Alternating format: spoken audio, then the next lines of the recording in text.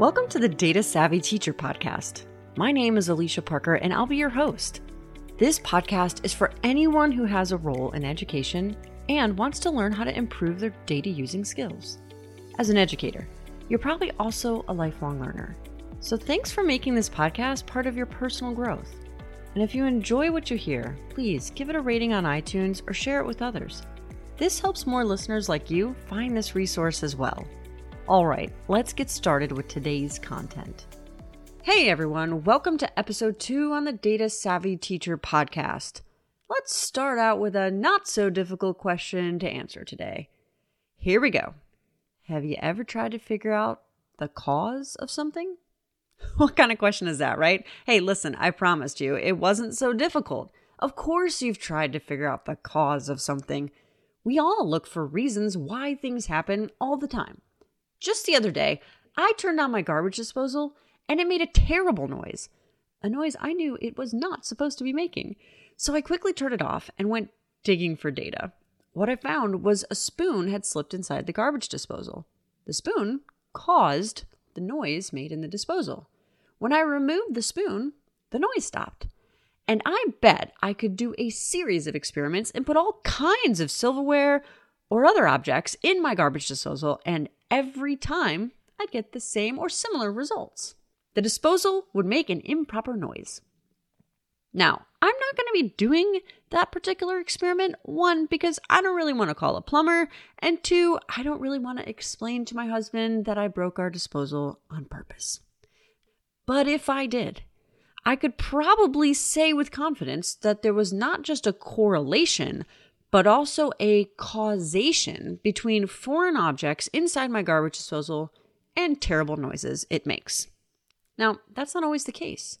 Causation and correlation are not always so easily linked. Let me give you another non-education example, and then let's talk about how this relates to being a data-savvy teacher. If you examine the data collected that charts deaths by drowning versus ocean water temperature, you'll find a strong correlation. The warmer the water temperature, the more drownings occur. So, does warm water cause drownings? No, of course not. There's an underlying principle at work here. More people swim in the ocean during the summer, and with an increase in swimmers of all levels at the beaches, when the water is its warmest, we have drownings. Warm water doesn't cause drownings. There are other forces at work. So, how does this impact us as teachers and educators in our variety of roles in our school systems? Let's start by talking through a classroom scenario. Let's say you decide to choose a new instructional material to use this year. I'll use a high school English class for this scenario, but try to think of something in your realm that might apply to you.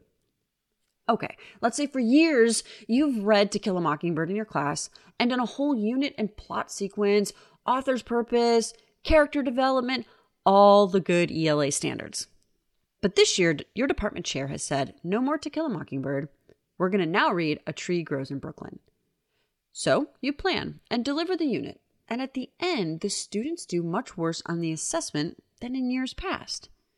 It might be tempting to say that the new material caused a decrease in student scores. But are we sure those two variables are related by causation? Or is it just a correlation? Did reading a different book cause a reduction in students' understanding of plot development and character analysis? No, we cannot make that conclusion. There are too many other variables and not enough control of those variables to determine that the new material caused a decline. Here's another example. Let's say your school decided to spend grant money on new technology. Every student received a new device. Then, at the end of that year, the scores on the state reading test went up. And now the principal, the parent advisory committee, and even the district are hailing the new devices as the reason for the increase in scores. But it's actually intellectually dishonest to conclude that giving every student a device caused them to perform better on reading tests. What else went on at the school? How were the devices used? Did all the students even log in and turn those devices on? And if so, what software was used to teach reading? Did other materials or instructional strategies change that might have had an impact on those scores? You see, in education, we can very rarely find a scenario where we can with certainty assign causation to a situation where we see correlation. If you have time, I would challenge you to check out the website Spurious Correlations. It's hilarious. There are tons of examples of highly correlated variables with absolutely zero connection to causation. Let me tell you about a few, but please Google that, Spurious Correlations, and take a look for yourself. Here we go. Did you know there is a 99.79% correlation between the U.S. spending on science, space, and technology with the number of suicides by hanging, strangulation, and suffocation between the years of 1991 and 2009? Here's another one. There is a 94.71% correlation between the per capita cheese consumption and the number of people who died by becoming tangled in their bedsheets between 2000 and 2009. Speaking of cheese, here's one more. There's a 95.86% correlation between the per capita consumption of mozzarella cheese and the number of civil engineering doctorates awarded. The list goes on and on, so check out that website. Okay, so what have we learned? Just because two things are highly correlated, even if they're highly correlated over many, many years, it doesn't mean those two things are in a causal relationship. So, as a classroom educator, be on guard for the temptation to connect variables in a cause and effect conclusion. Make sure you can validate that thinking with evidence and that you've controlled for other factors. Now, to be honest, usually this takes an outside researcher setting up an experimental situation in order to collect data and then analyze it for correlation and possibly causation using some pretty highly sophisticated statistics. Remember, many things are correlated, like cheese consumption and doctorates in civil engineering, but that does not mean we have a cause and effect relationship.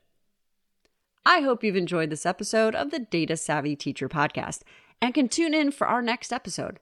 And remember, a rating on iTunes gets this podcast seen by more listeners like you. So if you like what you hear, feel free to leave a review or share this with a friend. May the data be ever in your favor.